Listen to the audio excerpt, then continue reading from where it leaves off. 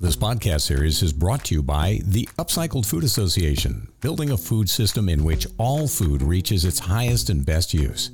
To learn more about becoming a member or to support the UFA by making a charitable donation, visit upcycledfood.org. Look for the Upcycled Product certification launching this year. And thanks to our sponsor, Net Zero, a food upcycler that uses proprietary technology to recover and reharvest food byproducts into safe, nutritious, upcycled ingredients that are good for the planet and consumers. You can find out more at netzro.us,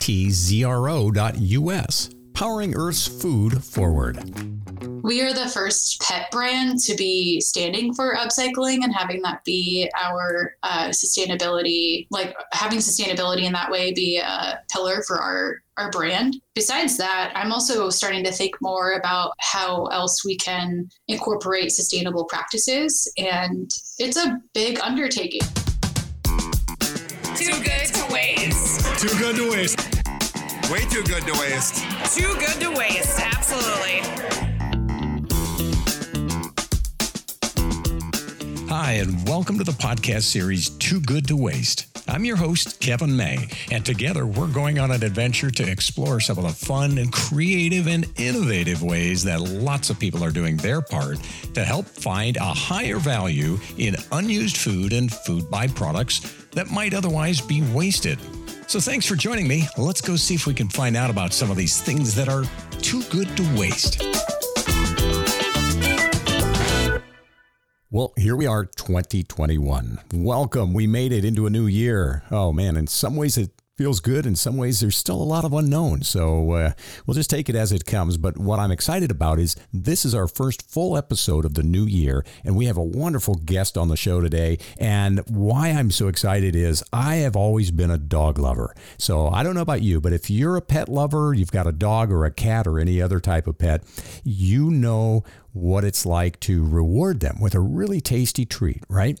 Well, what if that treat could not only be good for your pet, but also good for the environment, good for the planet? Interesting, right? And more than just talking about these pet treats, have you ever wondered perhaps what it's like to start your own company and create something like this? Where do these ideas come from and how do you take them to market? Well, that's what we're going to get into today with my guest, Alex Waite. Now, Alex is a food product developer with a successful and extensive history of formulating, commercializing, and launching innovative food products in the natural and organic industry, and she's also gotten into pet products. Now, a few years ago, she and a partner launched Shameless Pets. Shameless Pets is a company that uses upcycling to turn ingredients that may have otherwise been lost or wasted into outrageously good pet treats.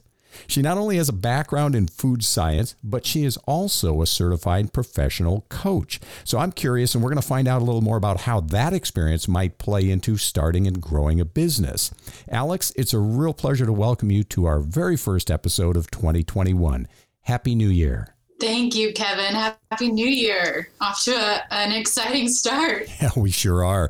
I'm just curious, do you start with resolutions or some kind of traditions? What do you like to do to get a new year started? Ooh, historically, I have done some writing of goals down, but I'm kind of the mind frame that I don't really need an excuse to make a change.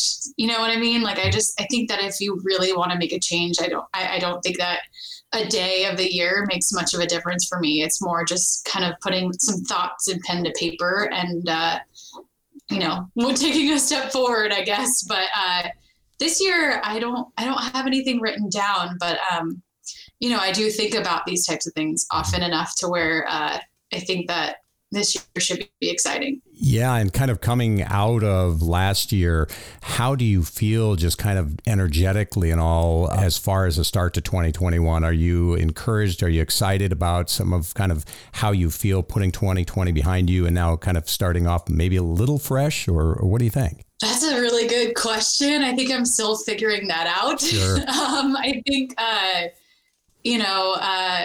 obviously 2020 had a lot of events, and super grateful that our business has been able to flourish during this time.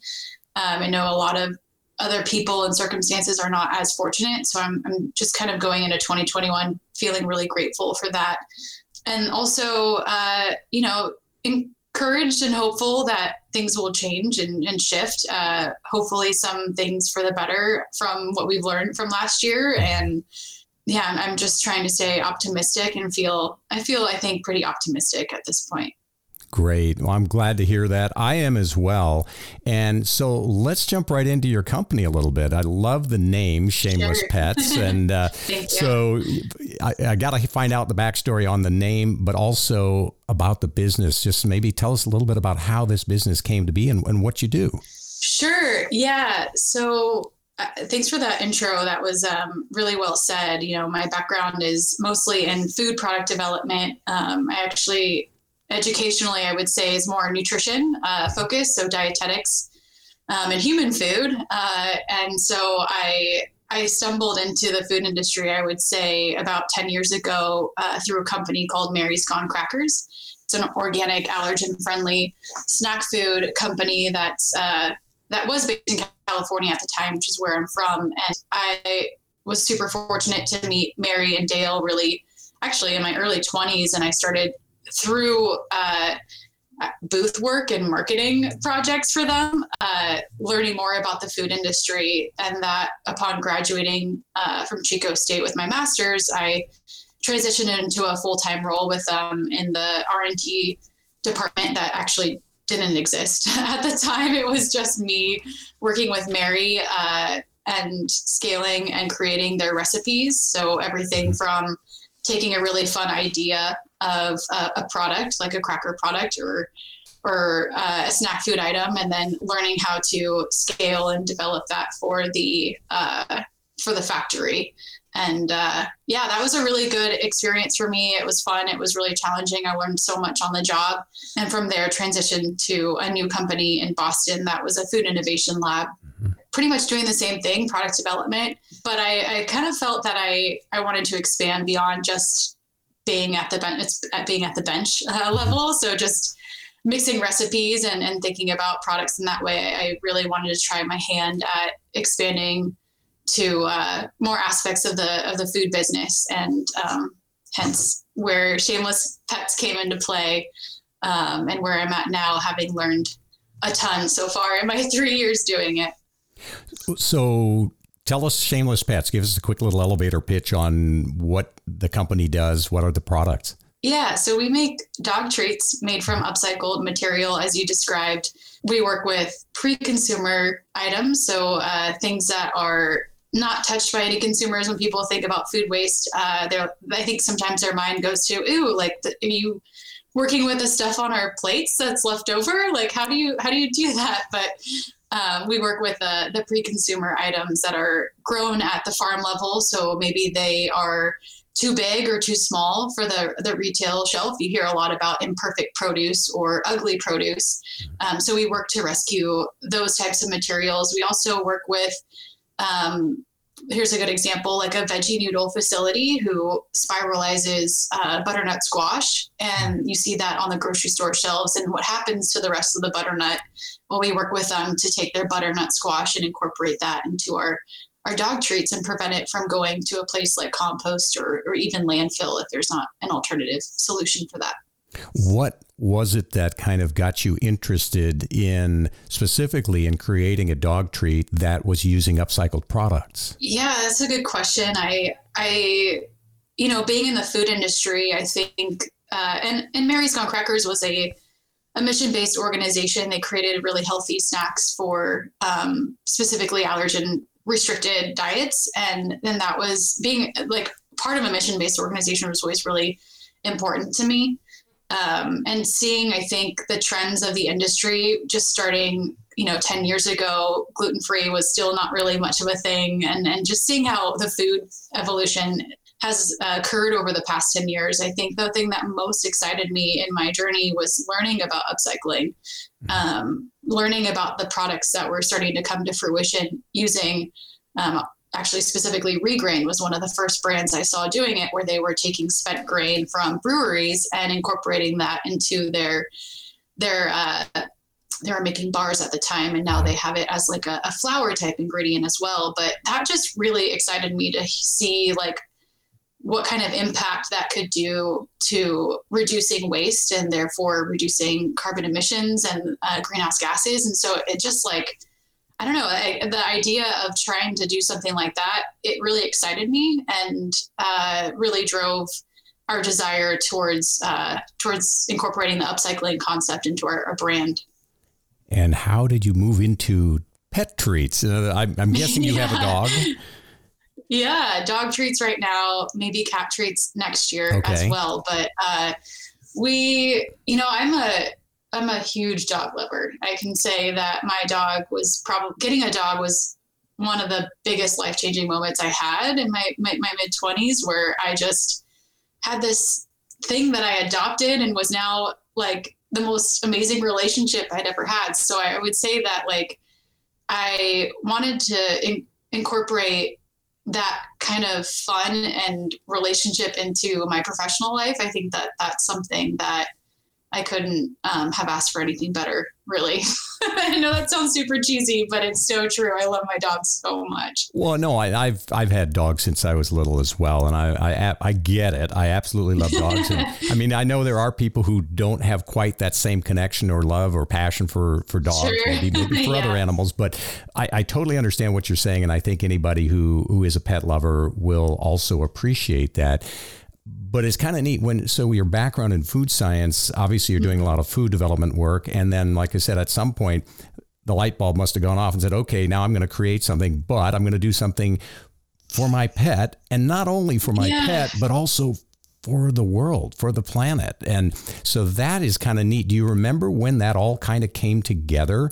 Honestly, like I don't know about you, but at home, or when you've had a dog or anyone that's had a dog, like when I'm chopping my vegetables at home, the first thing I do is like, I'll chop off the carrot nub or the ends of my cucumber. And my dog loves them, like absolutely loves eating them as snacks. And so when I was doing that at home, it just made me think like, like I don't want this carrot top, or I don't like this end of the cucumber because it has a texture that's maybe not as pleasurable for me, but my dog like loves it. And it actually is really good for her. She's eating a low calorie snack, and it's indistinguishable for her compared to any other treats I really give her. And so that was really the light bulb that went off where, hey, I think our pets could actually be part of this movement and part of the solution to our food waste challenges, because in production, things get wasted for silly reasons like that. Maybe it's not the right size, or it's not the right shape, or maybe it's a cut off of a piece of carrot because they're taking the skin off, or something like that could actually add up over time and create, one, huge amounts of waste, and two, there's actually like ways to use this material. It's just like the other parts of the carrot, right? There's nothing wrong with it. So how do we create a solution in that realm?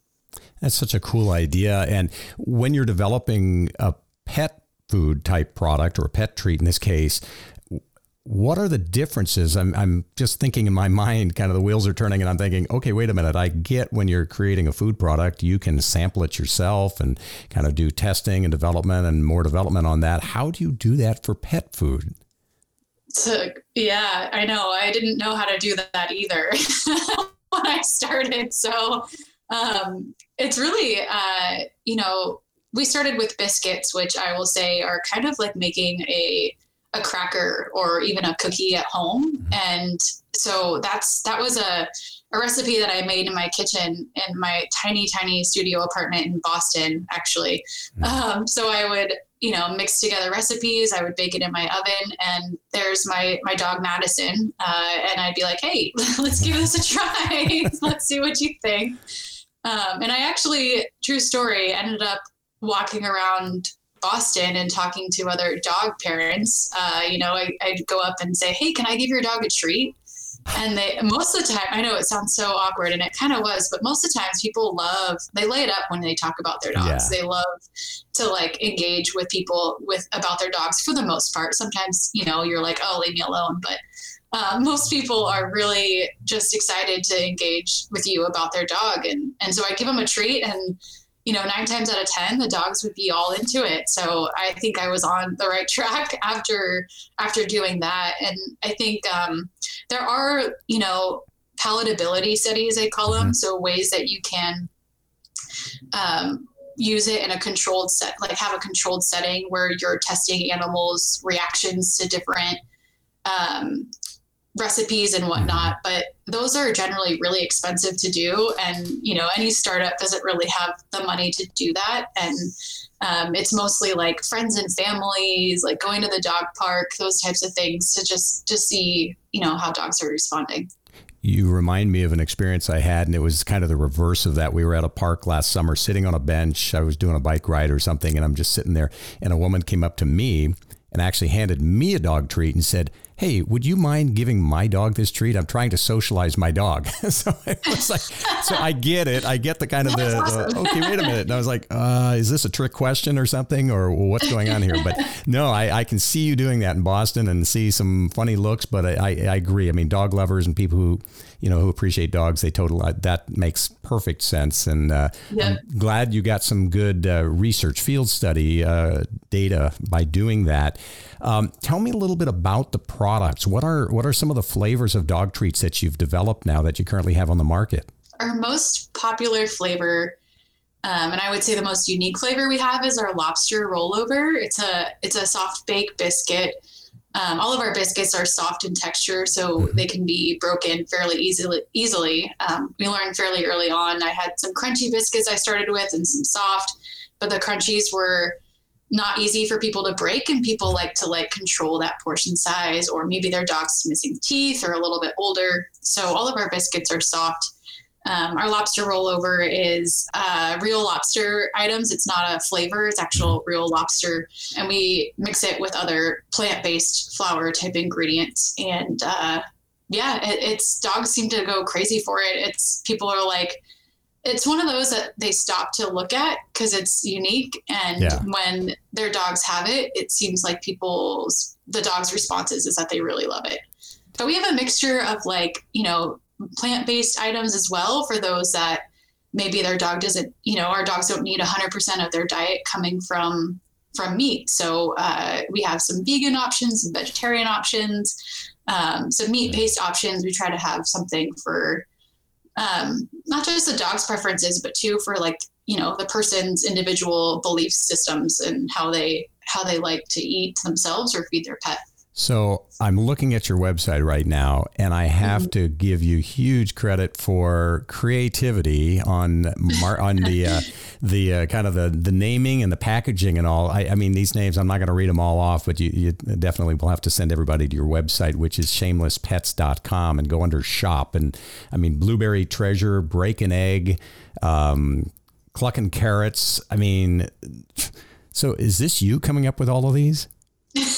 We have us founders, I would say, a small group. And then now that we have a few employees, we're all part of the naming strategy.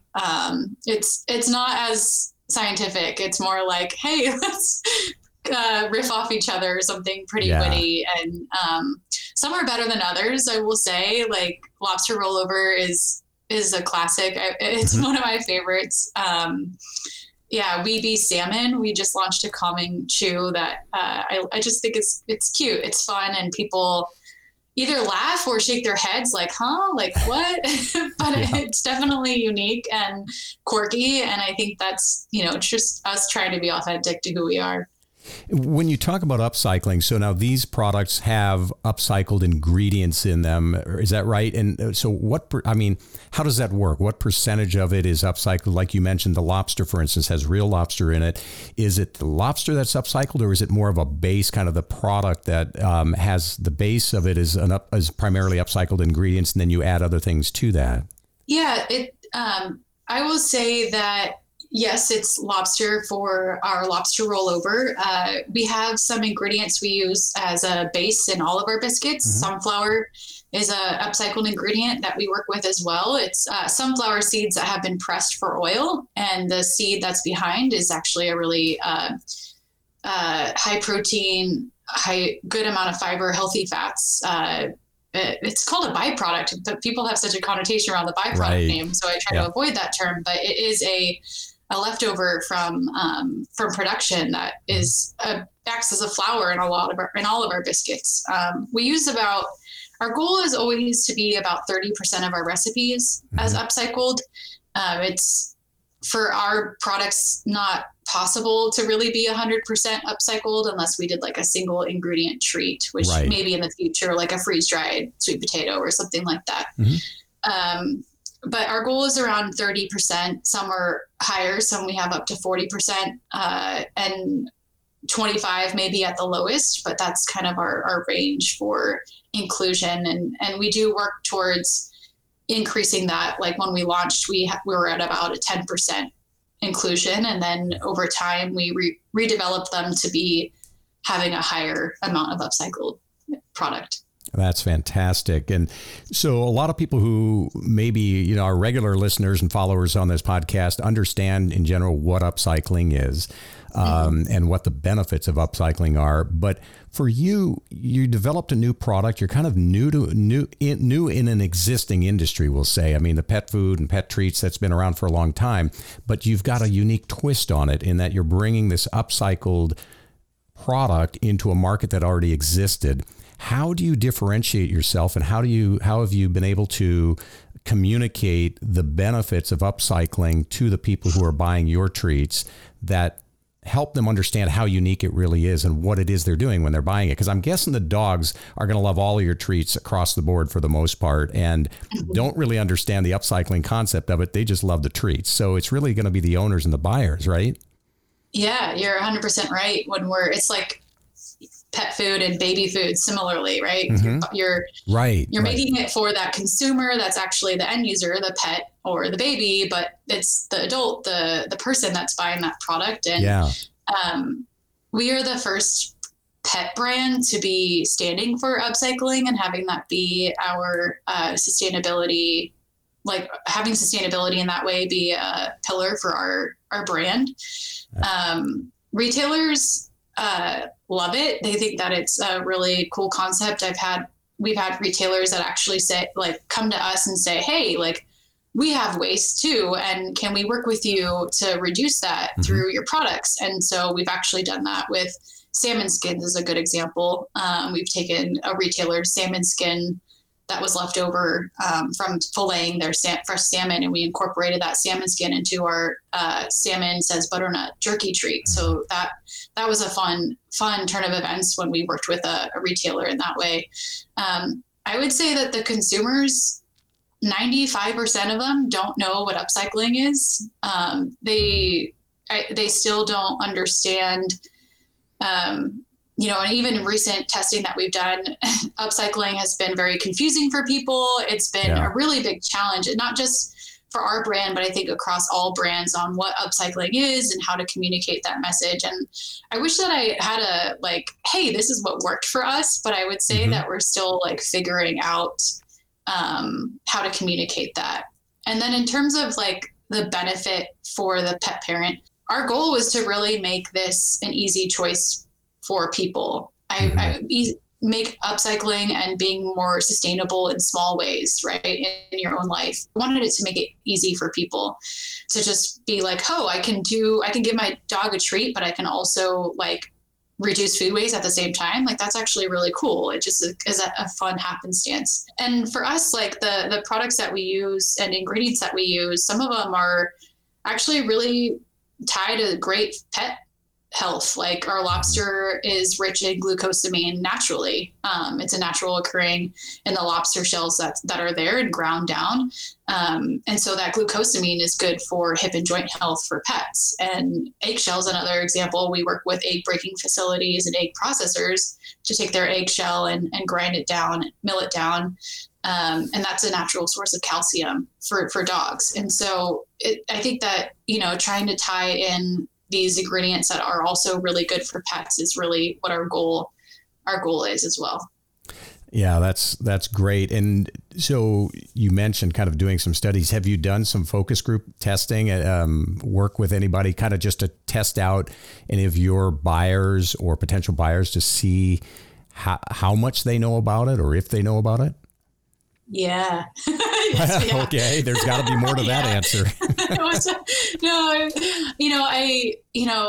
Maybe a year ago, I did about 30 customer calls, maybe 50 customer calls where I would tapped into our top customers, the people that bought from our website the most often, and asked them if I could just chat with them. And so that was our first, I think, focus group, non-scientific focus group. And most people did not buy our products for upcycling, to be totally frank. They once they bought our products because they thought it was a fun brand. They liked trying varieties of treats and maybe stumbled across us on a Facebook ad or something like that. And then once they found out about what we were doing through our packaging or through their own research on our website, they got really excited, and it seems to be a driving factor for them to come back and be reoccurring customers. We have tried different ways of talking about upcycling and have had some challenges. I would say we would talk about like imperfect items or neglected or underused items, and people just hated that. So we're still trying to figure out what the right language is. We love the idea of maybe talking about surplus as being like extra items that are available that just haven't been utilized to their fullest extent. And so that's something that we're testing out right now. If anyone else listening has some ideas or feedback, feel free to reach out. Well, it's, and what strikes me as you're saying that is one of the keys to your success, or the success of your company probably already is, and will continue to be, hopefully, is word of mouth. Because once somebody, if I'm buying a dog treat that my dogs love and I like, and then all of a sudden I find out something more about it that not only is this good for my dog, but it's good for the planet, and I understand that, I think I'd be more likely to tell my friends, hey, if you're buying dog treats, and I will then become an advocate for this because it's got a higher purpose more than just being a good dog treat. Most people don't tell their friends, hey, I got a dog treat. It's great. Your dog might like it. But this is a story behind it, which I think is really cool. Have you heard of any things like that? Have you gotten any feedback saying, hey, somebody told me about this and I love your story? And is that coming back to you from time to time? Are you getting that kind of feedback? We are. Yeah. We do get people that will reach out and be like, hey, I want to buy some products for the holidays in particular. Hey, I want to get some dog treats for my family to stuff in their stockings. And can you help me out by, making my package a little special or something like that. So we do get people that reach out and let us know. And even in doing we did some Costco work as well. We went into some Costco stores and we did what's called a road show, where we stood there and sold our product. We talked to probably thousands of people that just walked into the stores. And, once people understood upcycling, they were super excited about it and, would come back and say, we've had people actually come back at the Costco stores the next day to come either buy more or just to talk about how much their dog loved the product. Oh, that's fantastic. Yeah. I think people, like I said, people like to do the good thing in terms of sustainability. And I think making it easy in the form of a pet treat is really what we're hoping to achieve. Yeah, I mean, you've obviously done it, and whatever we can do to help get the word. That's why I was excited to have you on the podcast, because we're trying to get this story and your story and other stories out to a wider audience and do what we can to help really educate and broaden the awareness of what upcycling really is and how it can benefit, and how the consumers can make a choice and have the power in their hands by the products that they buy. And if you're going to buy a dog treat, why wouldn't you buy one that actually has a higher purpose than just giving your dog something kind of fun? So now that we're into 2021, we talked about this at the top of the show a little bit about looking forward. What's on the horizon for Shameless Pets? What are you what are your goals for 2021, if you don't mind? I'm just curious a little bit about where you're going. with the company in the coming year? Yeah, that's a good question, and it's exciting for us to have made it as far as we have, and to hopefully continue to expand. This year, we have some really big retailer launches that we're excited about. We did just launch in Petco a couple weeks ago. And not in all Petcos. There's like a test that we're doing. And if we do well in those stores, then we can be in all of Petcos, hopefully towards the middle or end of the year. So that's something that's a big deal for us. We also have a launch coming up in Walmart this May, I believe. So most Walmart stores will be carrying at least one of our products, which it's huge for us. And to get our hands distributed nationwide, or our products distributed nationwide, is really what our goal is this year, and everything we've been working towards the past couple years.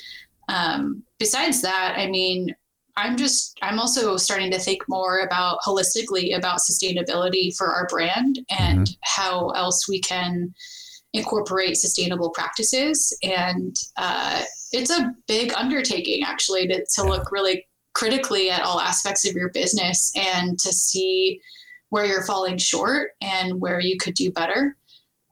So that's something that I'm really excited to tackle this year, beyond just our supply chain. It's really, as a business and as a brand, how can we be better? And that's, I think, going to be a big focus for us and for me this year, for sure. I think that's such a great part about not only how you incorporate the upcycling and sustainability into the products that you're making, but now really taking that and incorporating that into all aspects of your business. So it'll be fun to watch, throughout the year, see how your business is progressing. And just for people who are looking for your products, you mentioned a couple of things. You mentioned Petco and Walmart.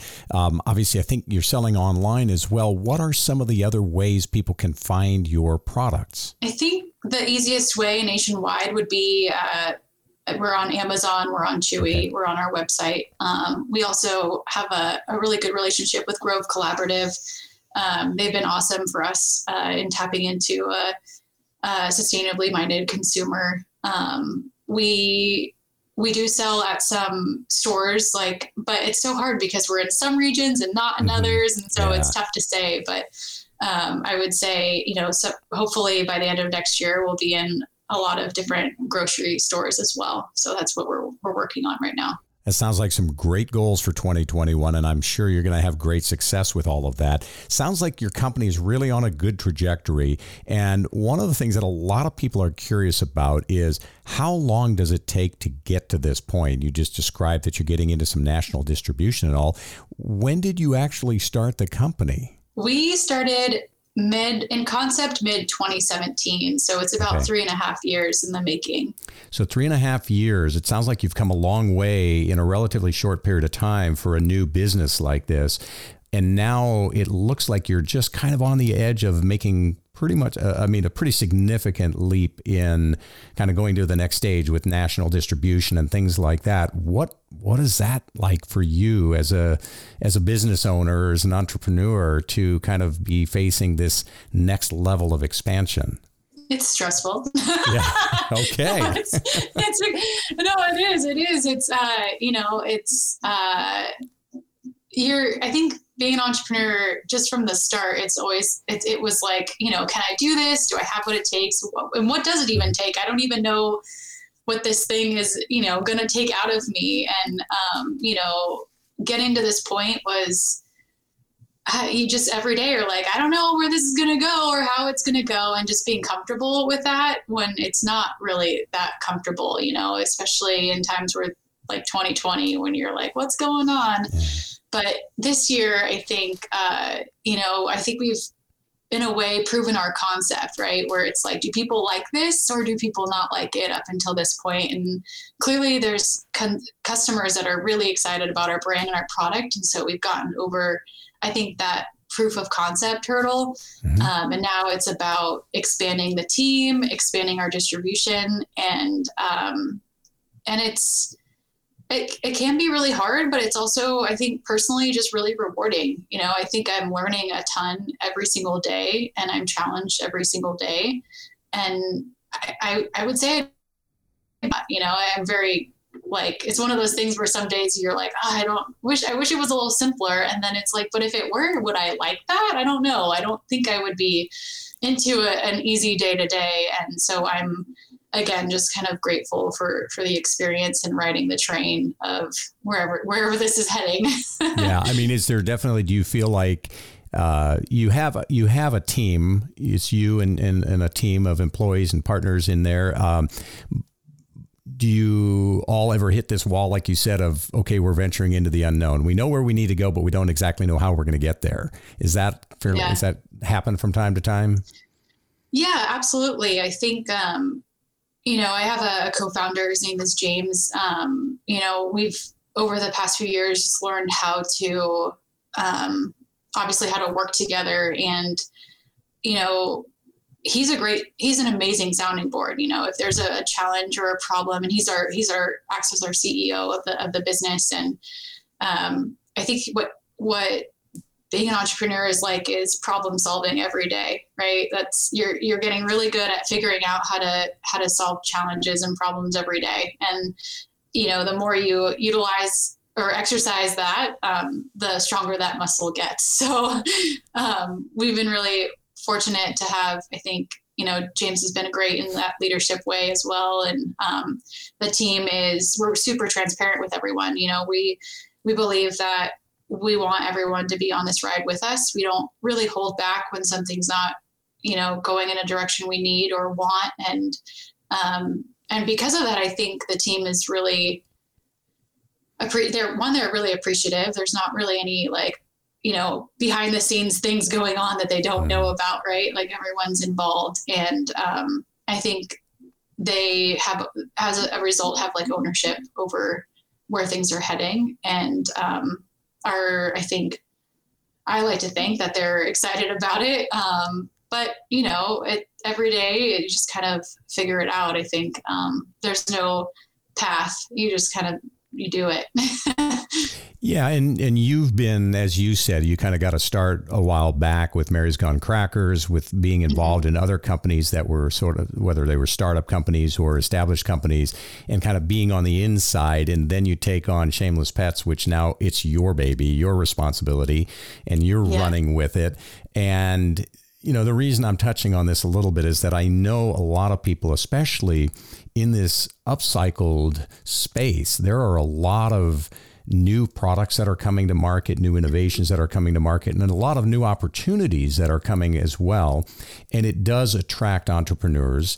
And yet, along with being an entrepreneur comes a lot of challenges. And I think when you and I were talking before, we talked a little bit about, correct me if I'm wrong, about you having this vision when you were younger about this glamorous idea of being an entrepreneur, and that it was just what it was going to be like. And now, having done it, looking back at what you thought it was that accurate? What were there some surprises along the way? Yeah, lots of them. You know, I think I hadn't really seen something. I mean, my family, they're small business owners, so I definitely got to see them go through an experience in an entrepreneurial way. But I didn't, outside of like my household, I hadn't really seen anything been involved with too many people that had started something really from scratch.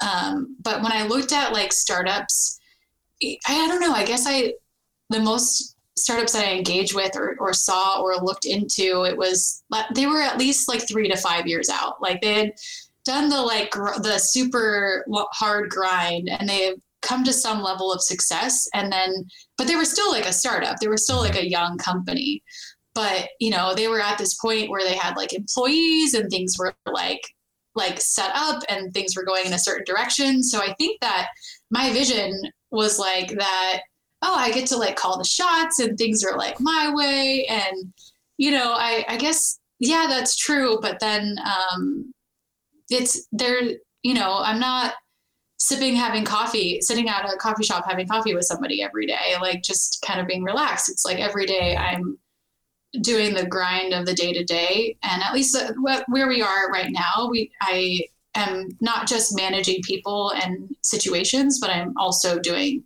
the day to day stuff. And that can be a lot. I haven't gotten to a point where we have a fully established team and then I just kind of sit back and manage, if that makes sense. Yeah, absolutely. And, I mentioned early on, one of the things that I read about you and doing a little bit of research was that you are a certified professional coach. And I'm just curious, in the process of doing that, of learning and getting your certification, were there things that you learned through that process that have now helped you, you might say, be a better entrepreneur? In others, in this process now over the last 3.5 years with Shameless Pets, were there some things that you were able to tap into, some tools that you could lean on to really kind of help you manage when you get to certain roadblocks or obstacles or challenges in the business development side of things? Yeah, definitely. I think the coaching experience for me, it was an exercise in learning vulnerability.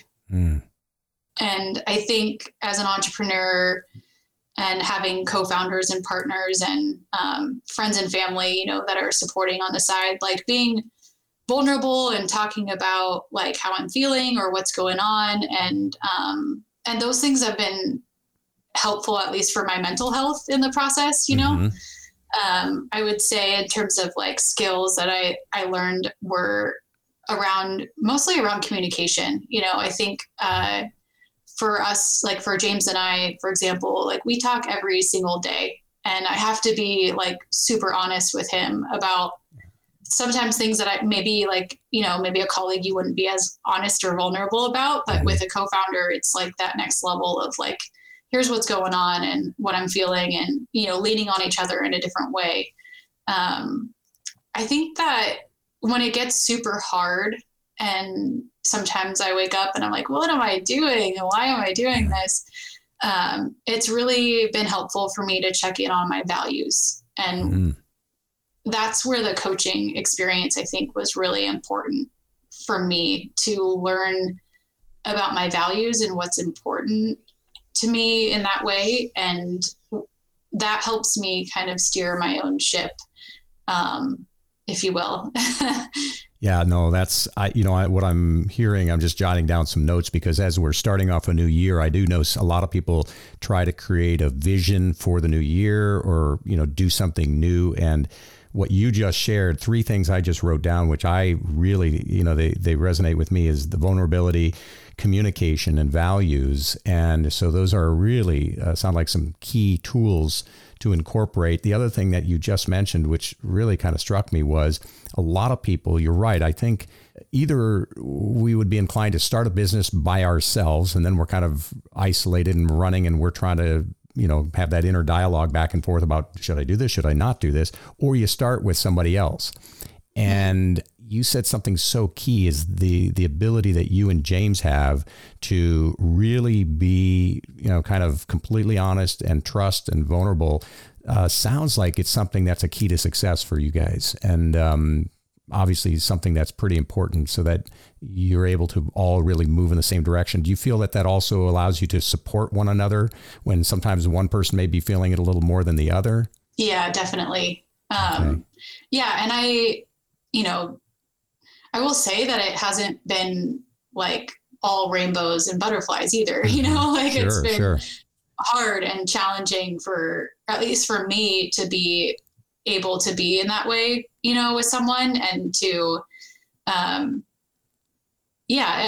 think that it's been a work in progress and things that we definitely continue to think about and talk about and, be open about, I think is the key in that way. The other thing I wanted to mention as a tool, because I just came to mind that was like super helpful for me. In terms of values, I think it's sometimes we don't know how to identify them and figure out like, what is that's really important. And there's this exercise I learned in my coaching course called the peak experience. Okay. And anyone could Google about it and there's a ton of information, but basically it's, you take something in your life that you consider a peak experience, something that you felt you're most alive, and you describe that in as much, you like close your eyes, you think about it, you kind of transport yourself back to that moment. and you're kind of just trying to go through that experience all over again. In the coaching class, we shared our peak experience with a group, and then the group would then kind of pick out things that they're noticing about that experience, like anything that makes you light up or gets you really excited, or any words you use repeatedly or often. But this can also be done. You can record it yourself or do it in a journal and go back and look at it and be like, oh, wow. Like for me, I love adventure. Like I'm an adventure girl, and my peak experiences were like me climbing Mount Shasta and like describing that. And so there's things that I pulled out of that helped me kind of remember what my value system is. Mm-hmm. And then once you identify it, you can kind of look at where you are today and check how you are at expressing that value. Like on a scale of 1 to 10, am I like, I'm actually like a 2 on adventure right now, or 3, which isn't, I'm not expressing this value as much in my life as I really feel like I want to be or should be. But on these other values, I'm actually at a 10. So like maybe I can try to find a better balance. And that's, I think, with a new year, like when you talk about this new year and goals, going through that exercise of where am I at with my values? Where am I out of whack? And how do I want to make some adjustments to see if I can incorporate more of the things that are really important to me? Yeah. Wow. I love that. I was visualizing a couple of things as you were describing that. And the other thing that came to my mind was, with the experience that we've all gone through around the world with COVID since last March, that's probably been something that's also really kind of magnified or amplified where we may not be in alignment with our values if we're really uncomfortable, or where we may not be able to. Like you said, I'm adventurous as well. And it was the most uncomfortable thing to actually almost have a month and a half off, which I haven't had for decades, and not be able to go anywhere. You know, and that's my thing is I love travel. And I was like, wait a minute, I've got time off, but I can't go anywhere. So then how can I find a way to incorporate adventure, even if it's local adventure, into what it is that I'm doing? So I love that example. And this is really, really great advice. I think I certainly appreciate it. I think everybody else will. And this is a really nice tool to just kind of, as you say, start off the new year, something that a simple exercise that we can do. And it's actually a fun exercise. It's kind of like going through your phone, the photos in your phone, and, oh yeah, I remember that.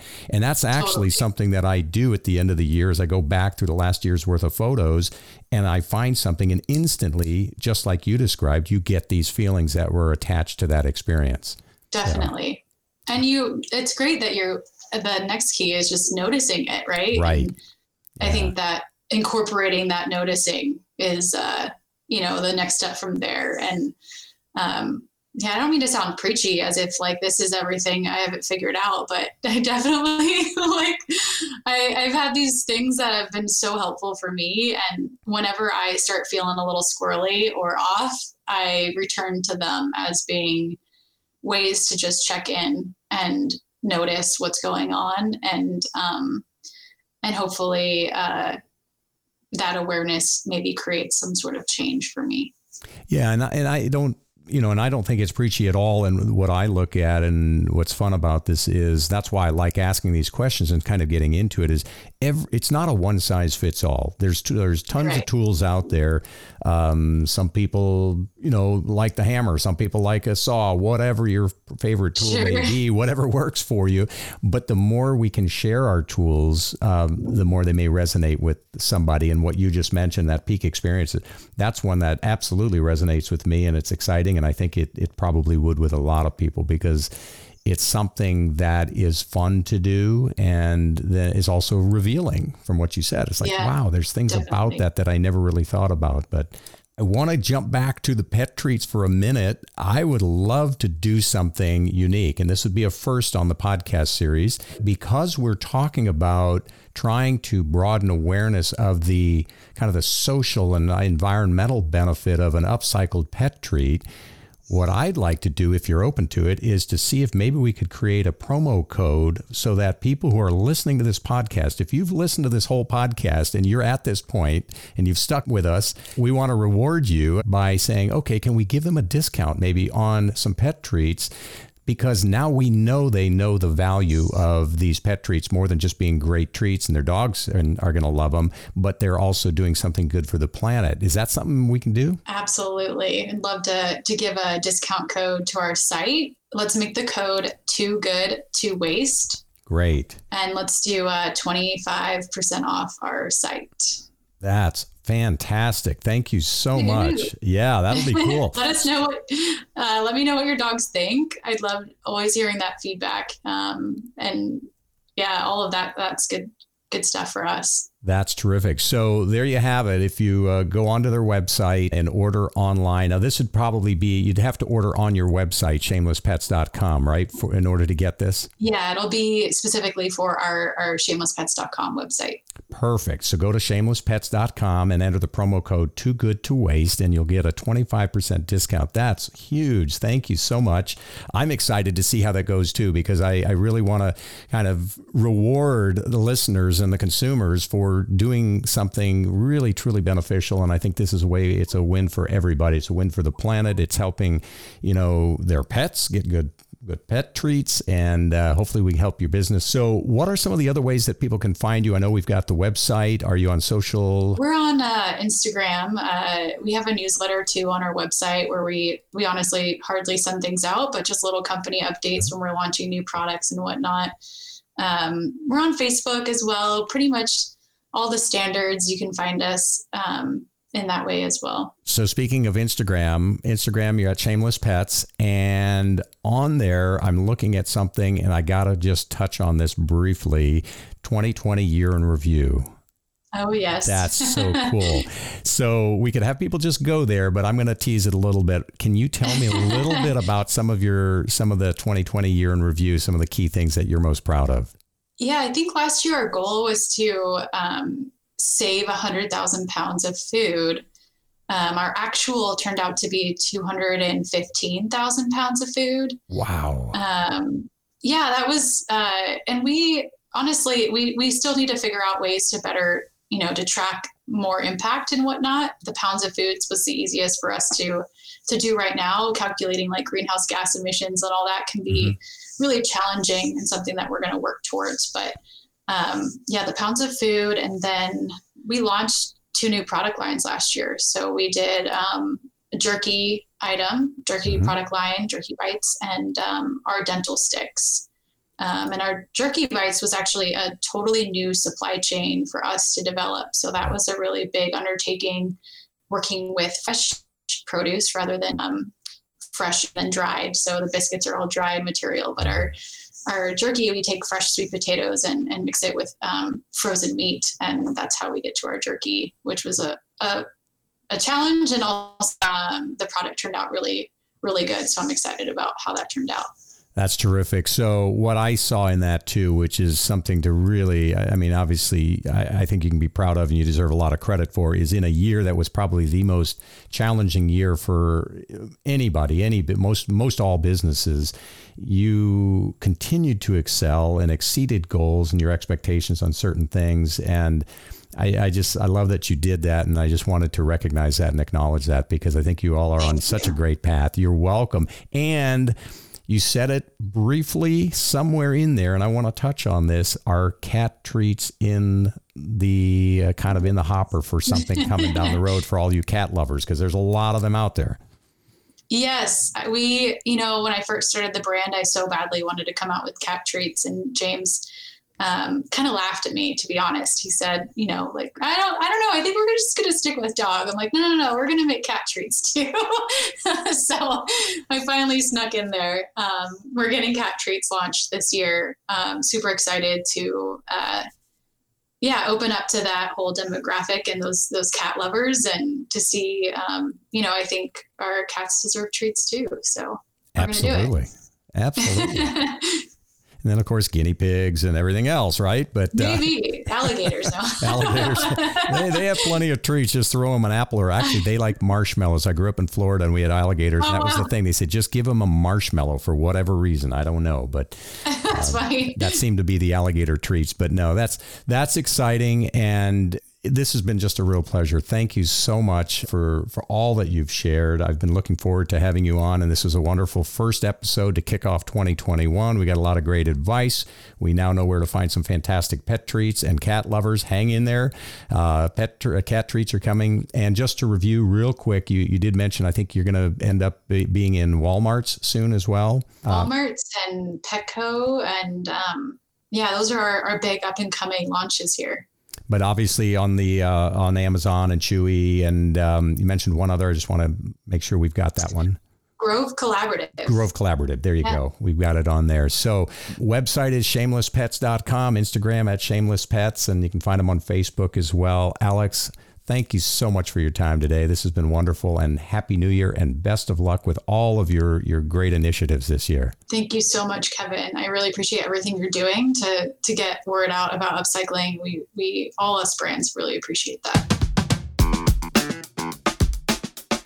Well, that wraps up our very first full episode of 2021, and what a great way to get the year kicked off. I hope you enjoyed the interview with Alex as much as I did, and that your pet is just begging you for some of these shameless pet treats. I think your dog will really love it, and cat lovers, hang in there. As she said, cat treats are coming just around the corner. Now, just a reminder once again about the promo they put together for us. If you go to their website, shamelesspets.com, click on shop, and order up whatever you want, you can use the promo code Too Good to Waste when you go to checkout, and you'll get a 25% discount. And they're going to do that through the end of February. So you've got until February 28th of 2021 to take advantage of it. Now, if you happen to enjoy this series, and I certainly hope you do, you can help us out tremendously by giving us a 5-star rating and following us on Instagram at TooGoodToWaste_podcast. If you've got an episode idea, by all means, send us an email. Go to our website, TooGoodToWastePodcast.com, and shoot us an email under the contact page. Special thanks going out to Sue Marshall for help with creative development, and to Amy Gilbert, our associate producer and resident upcycled food baker. We'd also like to thank, of course, our sponsors, Net Zero. You can find them at netzro.us, and the Upcycled Food Association at upcycledfood.org.